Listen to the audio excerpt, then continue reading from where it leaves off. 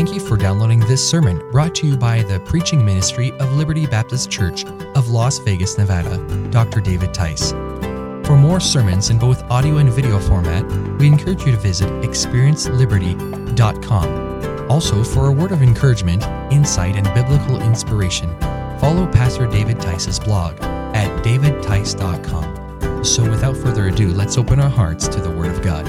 1 Timothy chapter 4, verses 11 through 13 is where our scripture context will become out of tonight. And over the last few weeks, and then next week, we'll conclude this small study that we've been going through on Wednesday evenings about godliness. What does it mean to be godly?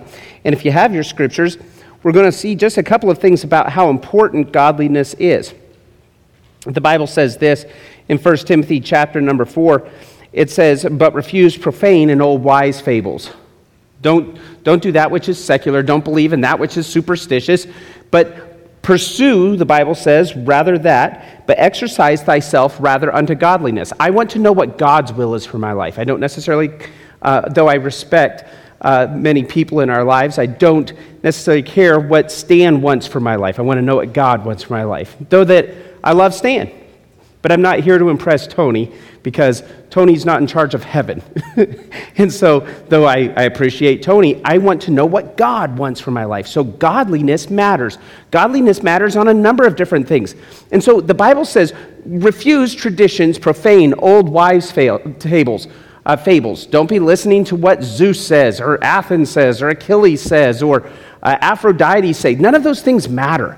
Those are profane. Those are worldly wisdom. But exercise yourself. You got to put the work in for godliness. In verse number 8, it says, "For bodily exercise profiteth little, but godliness is profitable unto how many things?" If you're with me, how many things is how many? Oh, so in every area of life, godliness profits me. It profits me in business. It profits me in my marriage. By the way, if you have not signed up for our couples refresher, this Friday night is our couples refresher. We have, I believe the number I was told is 90 couples that have signed up so far for our couples refresher Friday night, 6:30. We're going to have a great catered meal in here. You'll be able to hear from Peter Mord. We have some games and activities. If you've never come to a couples refresher, there's families that are coming from out of town who have come to past couples refreshers. I think you'll enjoy it. So sign up, be part of our couples refresher, and you can get information in the lobby.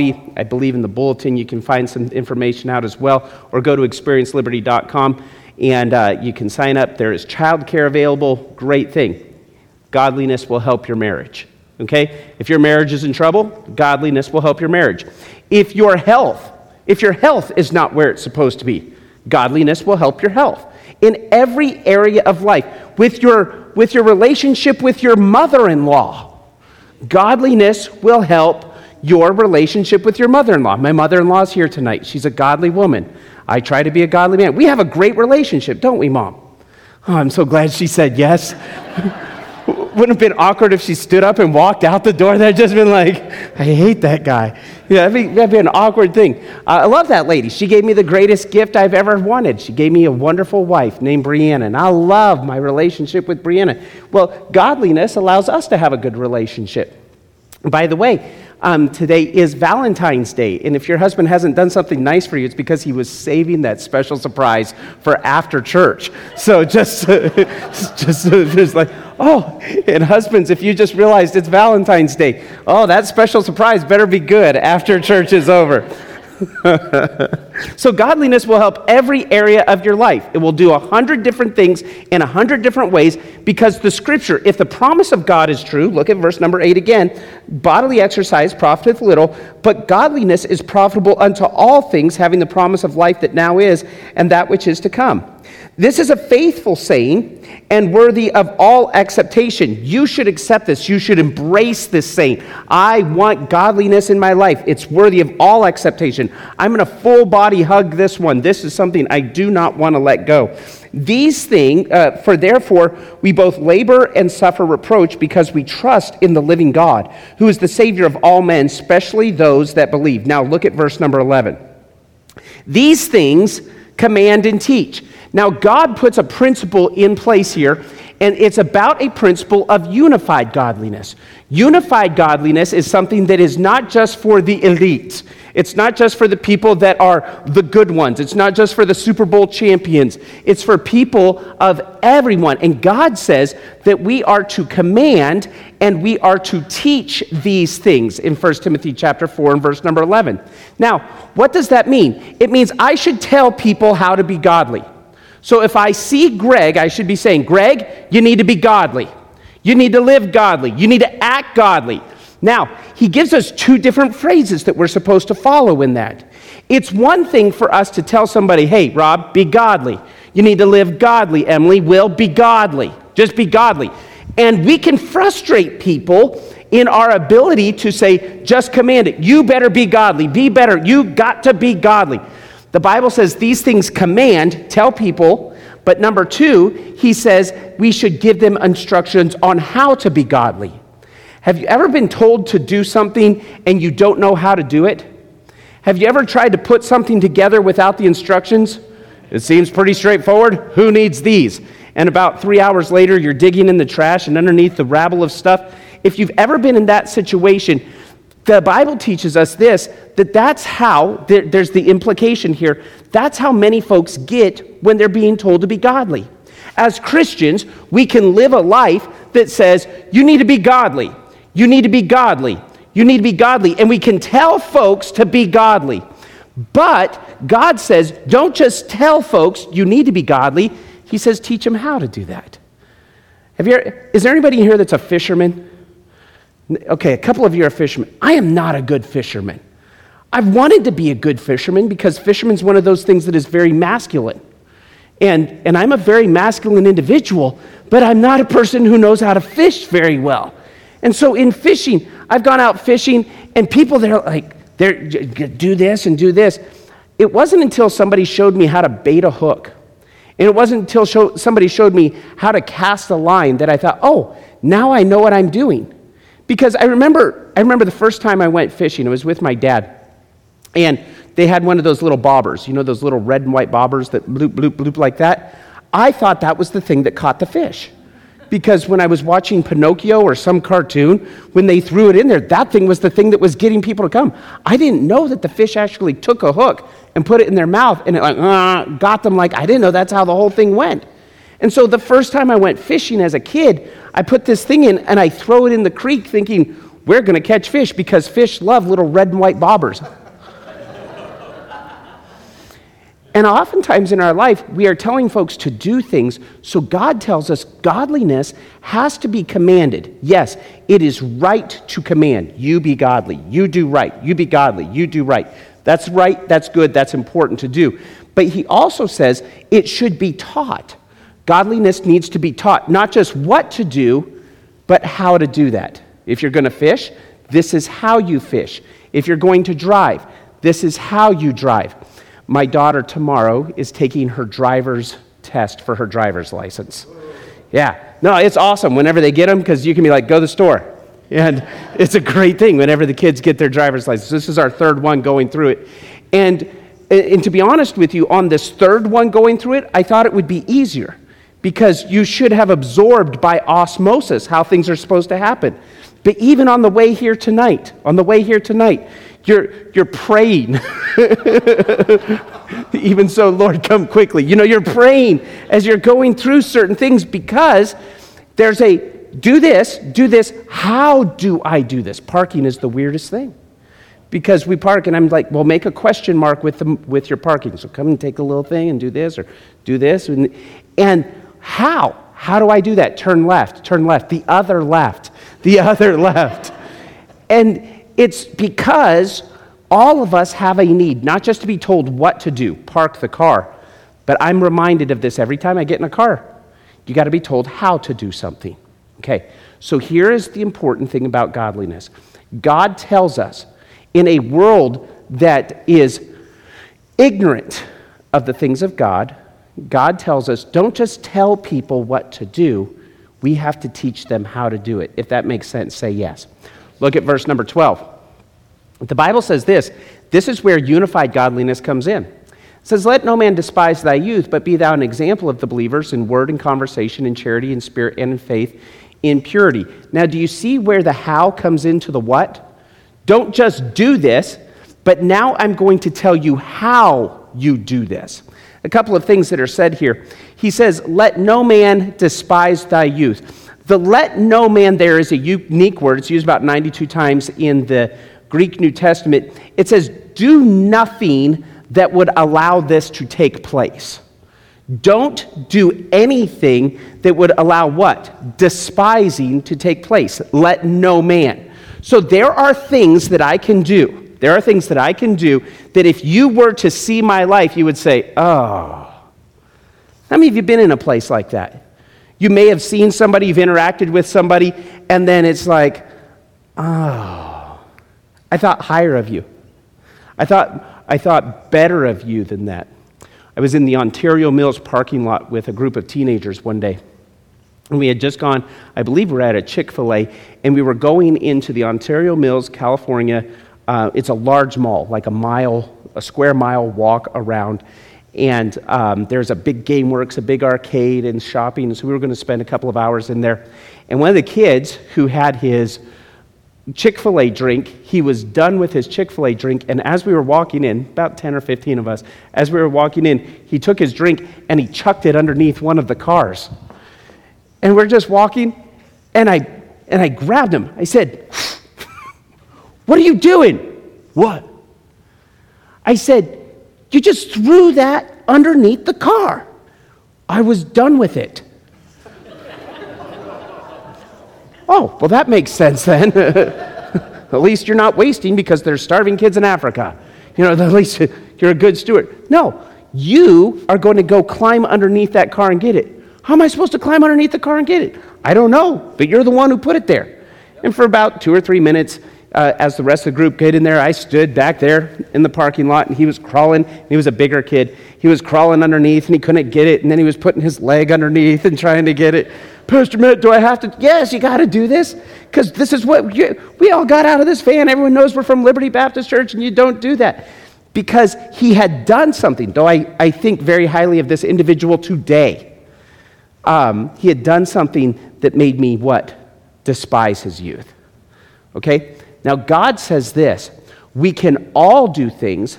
The person who's receiving this letter from the inspiration of God through the apostleship of Paul is a guy named Timothy. He's a young pastor, probably in his 30s, about to take ownership or leadership of a church. The admonition to him is, you're going to be an example for godliness. And so we need to be unified in thy godliness so you can let no man, you must do nothing that would allow what to take place? Despising. What is despising? Think poorly of or to look down upon. So the word despise means to think poorly of or to look down upon. Oh, I just don't like that. Is there something that as soon as that name comes into your mind, it brings a negative connotation? Is there a person that whenever you hear that name, it brings a negative connotation? It might even be a biblical name. But as soon as you think that name, it brings a negative connotation. It may have been somebody from a past relationship, an ex-spouse, a creep for a son-in-law, unless you were, wasn't me, Dad. You and I, we're on good terms, right? But it was somebody that you don't like. And even if it's not talking about that person, you hear that name, or maybe it's a location. I've met many people that whenever they think of Las Vegas, there's an immediate negative reaction because Las Vegas was a negative experience for them. They lost money. They have sinful regrets here. They have scars that they're dealing with. So when I meet somebody and I say, I'm from Las Vegas, have you ever done this? You ever seen somebody say, I'm from Las Vegas? And somebody goes, oh. How many of you have been in that situation? Okay. Because there's a despising of that, especially amongst Christian communities. God says, don't let anyone look down upon you. Don't do anything that would make somebody look down upon you, your behavior. Why? Let no man despise thy youth. And now this is what's exciting. It says, be thou an example. Now this is fascinating. The Bible teaches us that young men should lead. there should be inside of our churches and inside of our context a desire to set young people up for success. We should be a foundation, a nursery, a breeding ground for young men to become leaders, for young people to exercise responsibility, to navigate life. Because he says to this young man, he says, you should be what? An example. Oh, an example.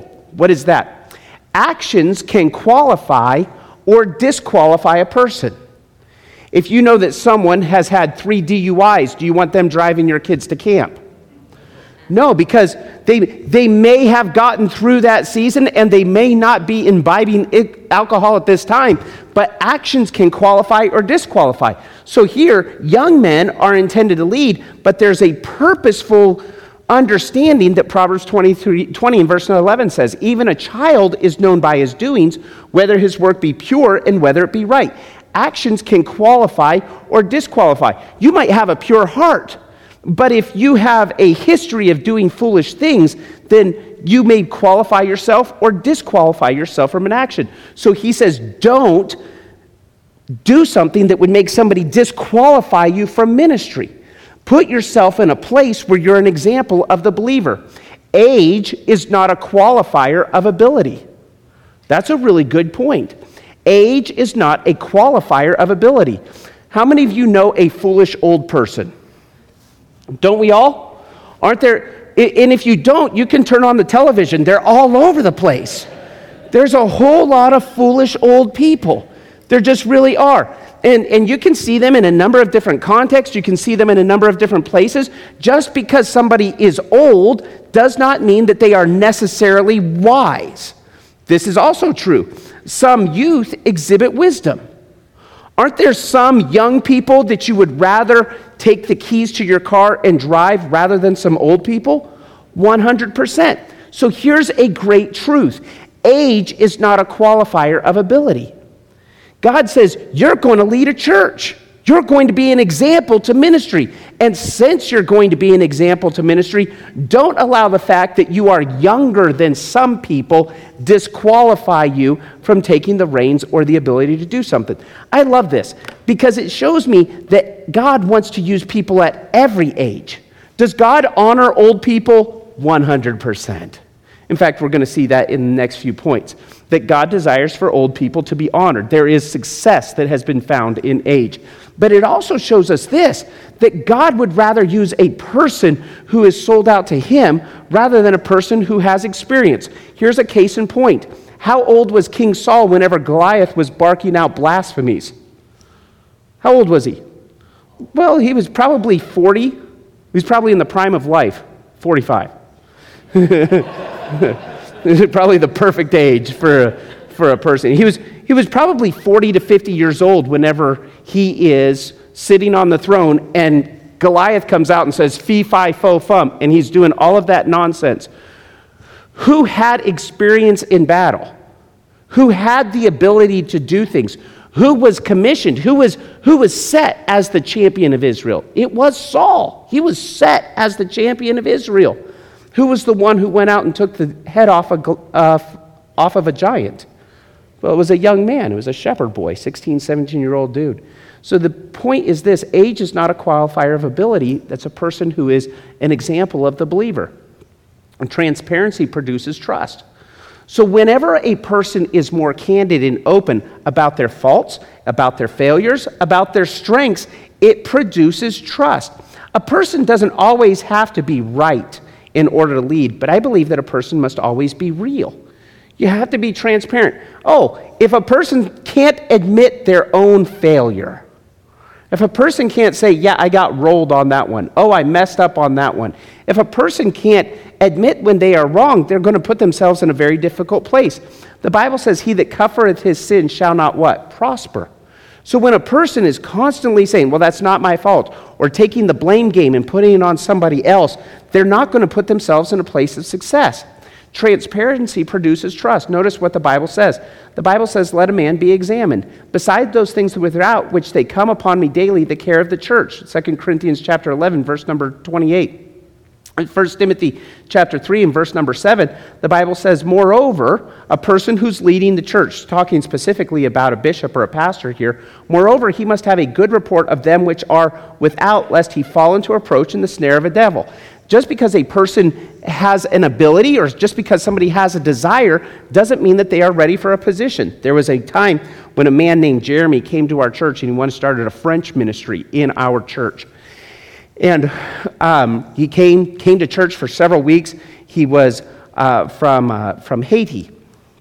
And there were a lot of migrants that were coming to Nevada specifically at that time. And he had gone to a Bible college. He had studied. He had understood the scriptures. And he seemed very well put together. As we were talking with him, this is probably about 12 years ago now, I asked him, would you give me 3 references about whether or not we should pursue this, move forward, see if this is an opportunity that we want to take advantage of.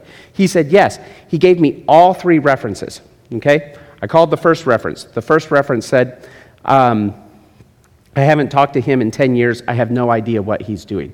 The second one said, I'm not sure. I don't know that I would trust him with that responsibility.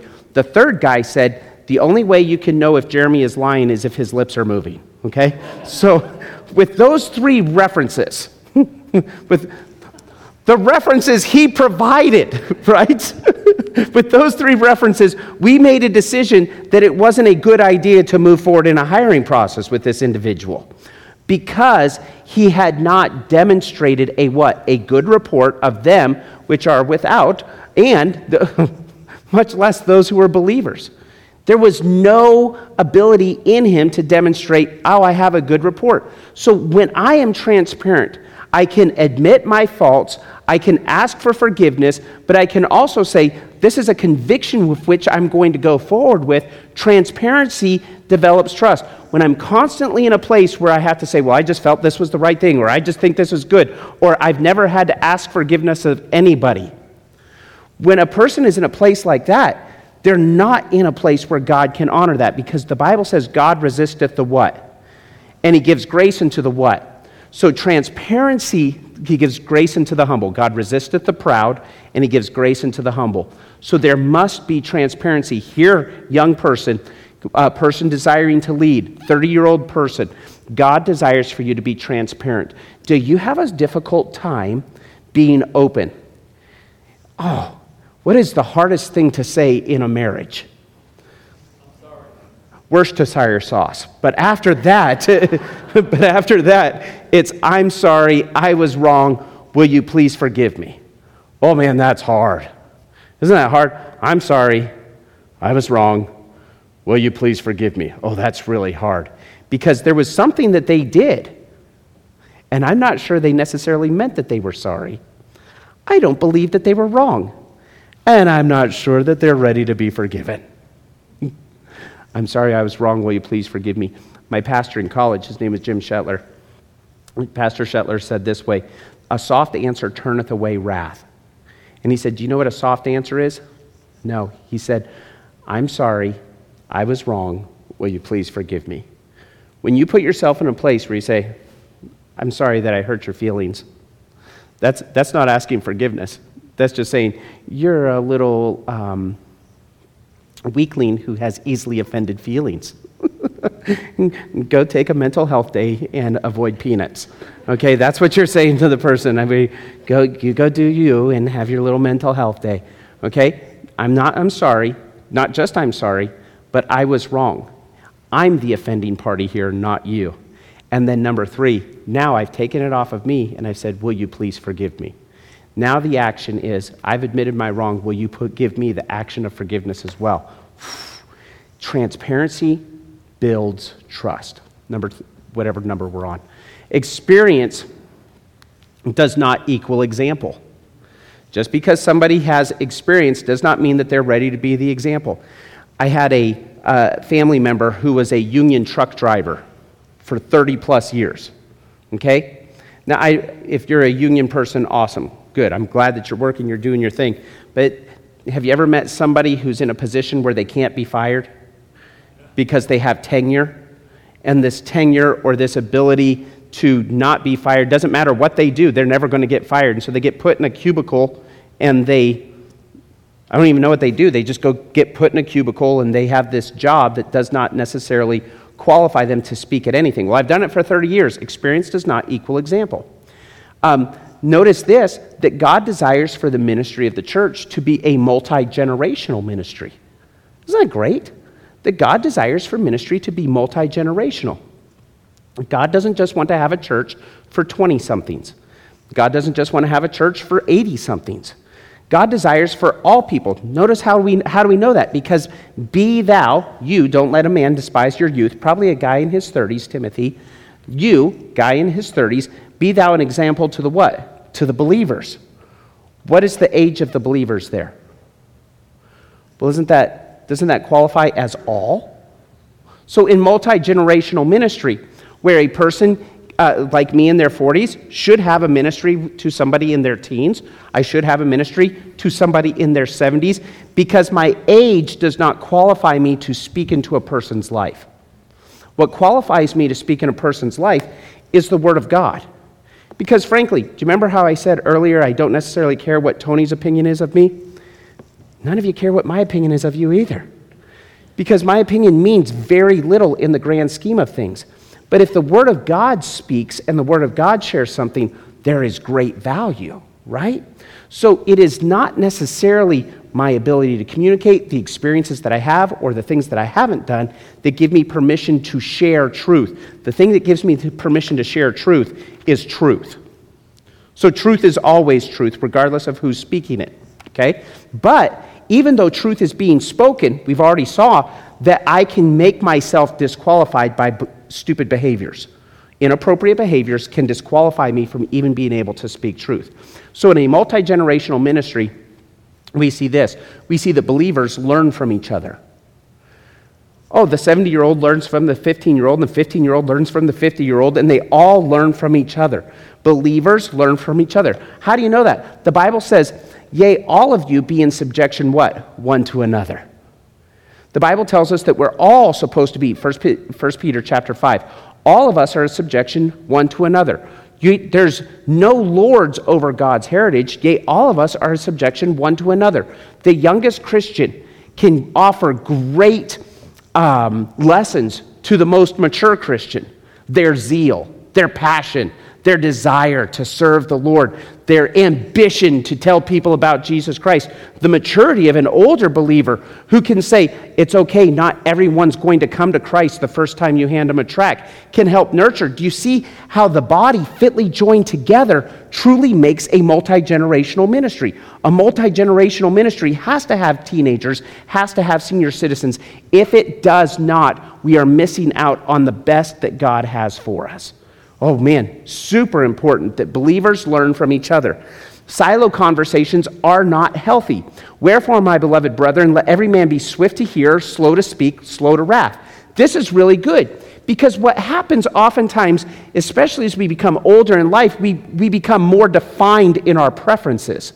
And as we become more defined in our preferences, we don't like to be antagonistic because our preferences make us, can I use the C word, comfortable. And so since we become comfortable, we don't want to have our comfort jostled. And the closer and the older we get, the more comfortable we want. There are things that I do today when I'm at 45 that I wished I would do when I was 22. I remember the first time Brianna and I went on a weekend adventure by ourselves. After we were married, went on a weekend adventure, and we stayed at a cheap hotel. It was a 1.5-star hotel that I got for $28. And I'm like, awesome. And I just want you to know, and I don't want to sound like a snob, I don't want to sound picky, I don't want to sound like an elitist, but I just want you to know, I'll never stay in a hotel like that if at all possible. I mean, anything. I'm never staying in a 1.5-star hotel off of Harbor Avenue and Interstate 5 in Southern California. I'm never doing that again.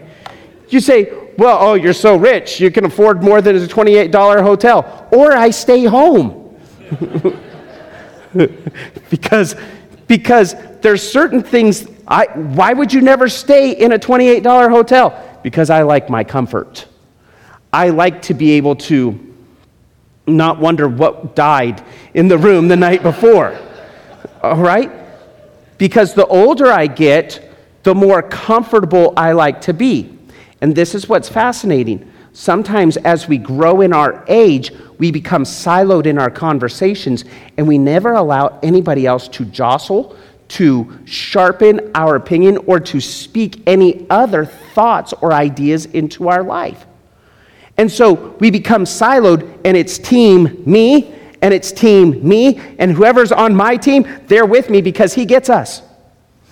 And so the people that get us, we talk about the way that they get us, and the people that get us, we talk about the way we get us, and so we become siloed in our conversation, and we never hear from one side or another.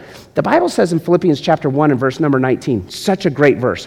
The Bible says, whether out of pretense or of truth, herein do I rejoice that the gospel of Christ, that Christ is preached. And so in a very important way, it's important that we allow folks to speak, and we are what? We're swift to hear, and we're slow to speak. If you've not had a conversation with somebody who might have a differing sense of opinion than you in a while, then maybe it's time to get out of your comfort zone. It's easy for me, because I love being comfortable. I love whenever people say, that was really good. You know what I don't like? I don't like when people say, you kind of messed up there. Oh, I don't like those. But it's important because whenever I'm speaking truth, it's important that I'm speaking truth and not just sharing my opinion.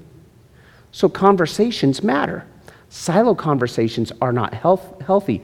Wherefore, my beloved brethren, let every man be swift to speak.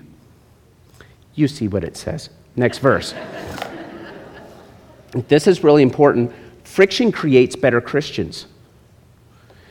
If there is friction in my life, it makes me better.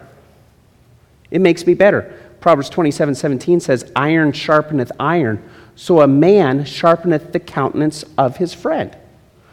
So if there is somebody who is kind of grating on me a little bit, maybe that's somebody that I need to listen to more. I read a book, and I don't remember who the author was, but he said when somebody confronts you about something that really bothers you, that's probably the thing you need to work on the most. Oh, I don't like that kind of stuff because I like my comfort. But friction creates a better Christian.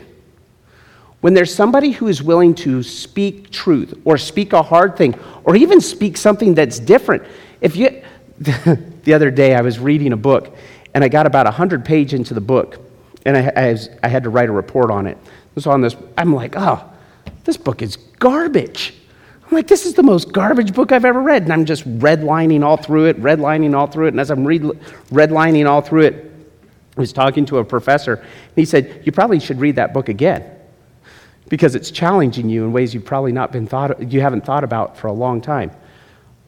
He's probably right. Now, I'm not saying, I'm pretty dogmatic on my point of views, and I'm pretty dogmatic about what I believe. I understand what I believe. But every once in a while, it's good to be challenged. I remember when I had dinner with my next-door neighbors who were Muslim. Oh, that was really good because there were wonderful people, and they were making me dinner. I mean, that's wonderful people right there. She made me a beautiful Afghani meal from Afghanistan. We went over there, and they invited our kids to go swimming in their backyard, and we just sat there, and then they started talking about Islam. And they started speaking to me about the Quran. And these weren't just passive Muslims. These were dedicated Muslims. And that conversation helped me to grow. They didn't convert to Christianity. I didn't convert to Islam. But I'll tell you what it did. It made me study the scriptures more. Because when they threw out questions and I wasn't talking to somebody who believed exactly the way I believed, it made me study the scriptures more. Have you had a conversation like that lately? When was the last time you had a question or a conversation with somebody that made you just a little bit more uncomfortable? In our American Christianity, aren't we very comfortable?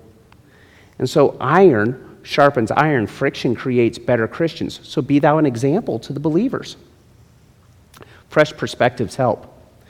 The Bible tells us in Matthew chapter 9 and verse 17 that fresh perspectives. Here, you can't put new wine into old skins and old skins into old wine. There's certain things that are for different seasons, but it's good to get new perspectives. So I'm not going to go into all of it, but here's a parable where the Lord says, if it's this, it's supposed to be with this, and if it's this, it's supposed to be with this. But understand, it's okay if there's new wine that's coming in. I'm not going to go into the whole parable. I can't get into it right now. But the Bible teaches us that fresh perspectives help. Have you allowed somebody to speak a fresh perspective or a new idea into your life? Oh, it's so good. It's so challenging. It's the worst ever. It really is. It's the most tiring thing ever. But be thou an example to the believers. Age, this is beautiful. Age gives perspective. Age gives perspective. In 1 Kings chapter 12, this is where valuing somebody who has experience is important. 1 Kings chapter 12, verse 6 and 7, the wisest man's son is a guy named Rehoboam. Rehoboam ascends to the leadership of Israel after Solomon passes away. And Rehoboam is commissioned with his first task of being king. Solomon's first task of being king was, what are we going to do with this baby of a prostitute? And his decision is, let's cut it in half. What? No, here, take it. That's your baby then. Oh, wow. Why? Because you were willing to let the baby be killed. That's your baby.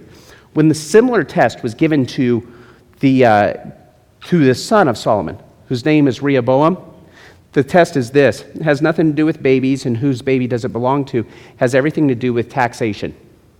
And in the taxation, there's a guy named Jeroboam who says, could you lighten the load of the taxes? We're paying taxes on this, we're paying taxes on this, we're paying taxes on this. Would you lighten the load of the taxes? Rehoboam says, okay, yeah, thank you for your request. As king, I shall consult my advisors. He gets all the old dudes together. Sits with the old dudes. Hey, old guys, what do you think we should do? You know what? It's so beautiful. Look at what they say. And King Rehoboam counseled with the old men that stood before Solomon his father while he yet lived. And he said, how do you advise that I make answer to this people? And they spake unto him, saying, if thou wilt be a servant unto this people this day, rather than asserting your masculinity, if you'll be a servant this day, these people, they will serve you forever. You want to be a king for a long time? Serve these people, and they will follow you to the ends of the earth. He goes to the young guys. Hey guys, can you see them walking in the young guys' room? They start high-fiving, chest bumping each other. Oh, okay? What do you guys think we should do? Crush them, smash them, beat them, ha! Tell them that your pinky's going to be stronger than your dad's whole core. Yeah. And Rehoboam walks out of there and he's like, your taxes? Yes, sir. They're going up. Guess what happened next? Civil war. And the nation was never unified again. It became scattered, became obliterated. Oh, there'd be fractions of people that would gather again, but the nation would never be the same because a man didn't listen to a person with perspective. So counsel comes in a multi-generational ministry where age gives perspective. You know, I saw this before back in the 70s. When somebody says something like that, listen up. I saw this before back in the 70s. Let me tell you what happened in 2008. I'm at this weird age of life where I'm 45 years old, to where some people, I'm a young kid. It's really funny. And then some people I'm like almost a grandpa. Literally, I'm almost a grandpa. They're like, whoa, how old are you? What's it like being that old? Can you see? Things like that. It's just funny age. And at this age, but at every age, it's so important to understand somebody's been through it before. I remember what it was like in 2008. I remember in October of 2008, I was folding laundry on a Monday morning as the stock market went down 700 points in one day. And I was watching CNN and I thought, I'd never seen that before in my life. Went down 700 points in one day. I remember a guy who was my age saying, Vegas will never fail. Vegas will never suffer. Every place else will suffer, but Vegas will never suffer. And he said that to me in 2007. I remember sitting on the back porch of his house, overlooking the valley of Las Vegas. Vegas will never suffer. And then a year later, house prices were what, 30%, 40% of what they were just a year before? Why? Because somebody wasn't listening to age with perspective. Age gives perspective. In a multi-generational ministry, we understand number next, that those people who are old have been winning at life. What do you mean they were winning at life? They didn't die at 29. The guy, he was epic, he was awesome, he was crazy, he was so extreme, he died. Okay? If they have gray hairs, they have done something good to get those gray hairs. Whatever it is, they made it to 65. They're doing pretty good. Notice the glory of young men is their strength. What's the beauty of an old man? They got gray hairs. They were able to live through a couple of wars. They survived a pandemic or two. They got through the Biden administration. Family is the ultimate win. Family, we're close, we're almost there, people. Maybe, Lord, even so, come quickly, Lord Jesus, okay? Family is the ultimate win. Oh, in a multi-generational ministry, we recognize that family is the ultimate win because children's children are the crown of old men, and the glory of children are their fathers. Unified worship, this is so good. Unified worship is kingdom living. When 70-year-olds and 15-year-olds are singing the same songs and praising the same Savior and giving to the same causes, that is what the kingdom is all about. Jeremiah gives a prophecy about what will happen after the punishment of disobedience has come to fruition and God restores his people. Notice this. Then shall the virgin rejoice in the dance.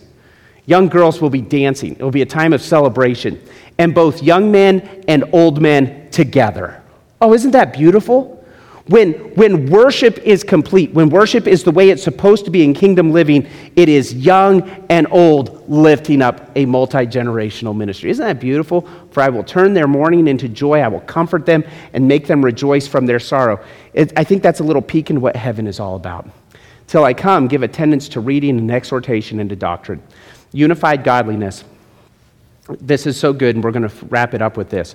The Bible tells us this in verse number 13. Till I come, give attention to reading and exhortation to the doctrine. What are the doctrines? The doctrines are found in verse number 12. The first doctrine is words. Make sure your words match the word. And from that thou hast known thy holy scriptures. Make sure the things you say you believe match what God says. Well, this is what I heard. I saw a YouTube video about this. Okay, make sure that you know what the Word of God says. Lifestyles should reflect our words, but above all things, brethren, swear not neither by heaven, neither by earth, neither by any other oath, but let your yea be yea and your nay be yea, lest ye fall into condemnation. God says that our lifestyles should reflect what our words say we believe. The Bible says, number 3, that we are to give selflessly. Give, and it shall be given unto you.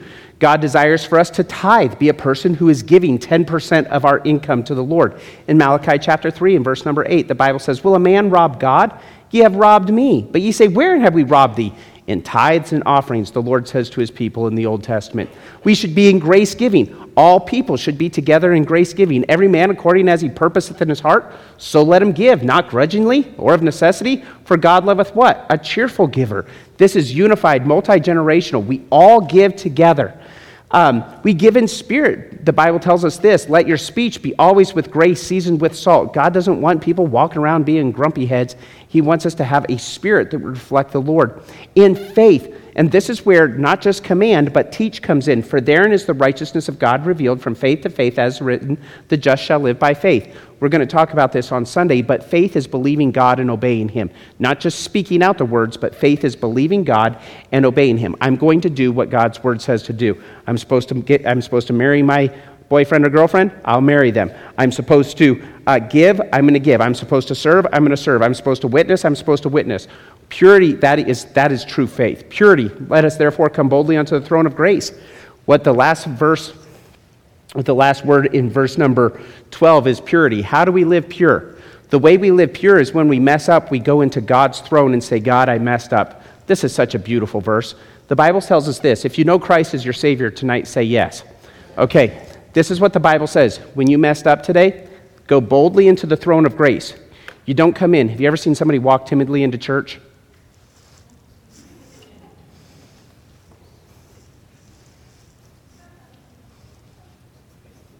you know how God says you're supposed to walk into the throne of grace? You're supposed to walk into the throne of grace like Luke walks into my office after school every day at 3:12. Every day at 3:12. Pastor Shore was in there. I think you were in there yesterday when Luke comes in. Luke never knocks, does he? Luke never knocks. He doesn't even look in. Luke comes barreling in there. Door flies open. He's pulling his Superman backpack or Spider-Man backpack. It's like, oh, hey, Dad. Hey, man, how you doing? Good. I'm going to go. All right, good. You know why he does that? Because it's his dad's office. And he respects Pastor. She's not trying to be disrespectful. It's just his dad's office.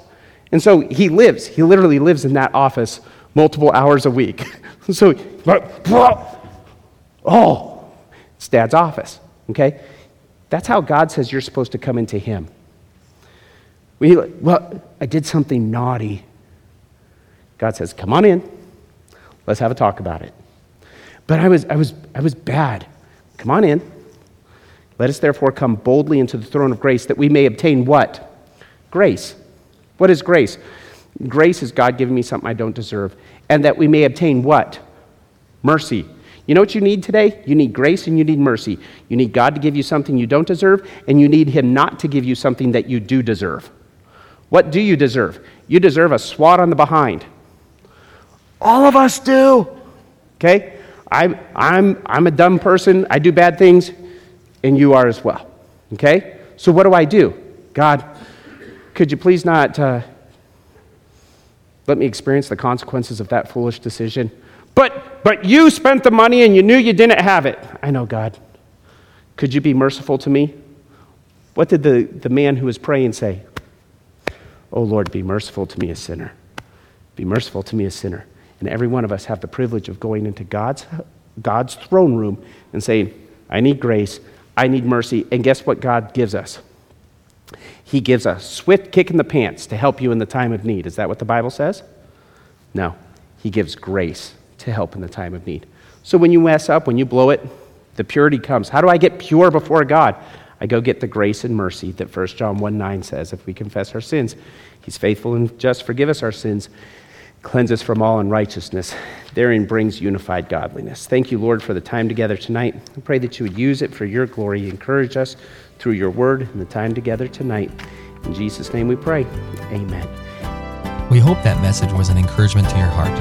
Now, for weekly updates and for information about Liberty Baptist Church, be sure to follow us on Twitter and like us on Facebook at LBC of Las Vegas. Well, that's it for today. Thanks again for listening. Until next time, God bless.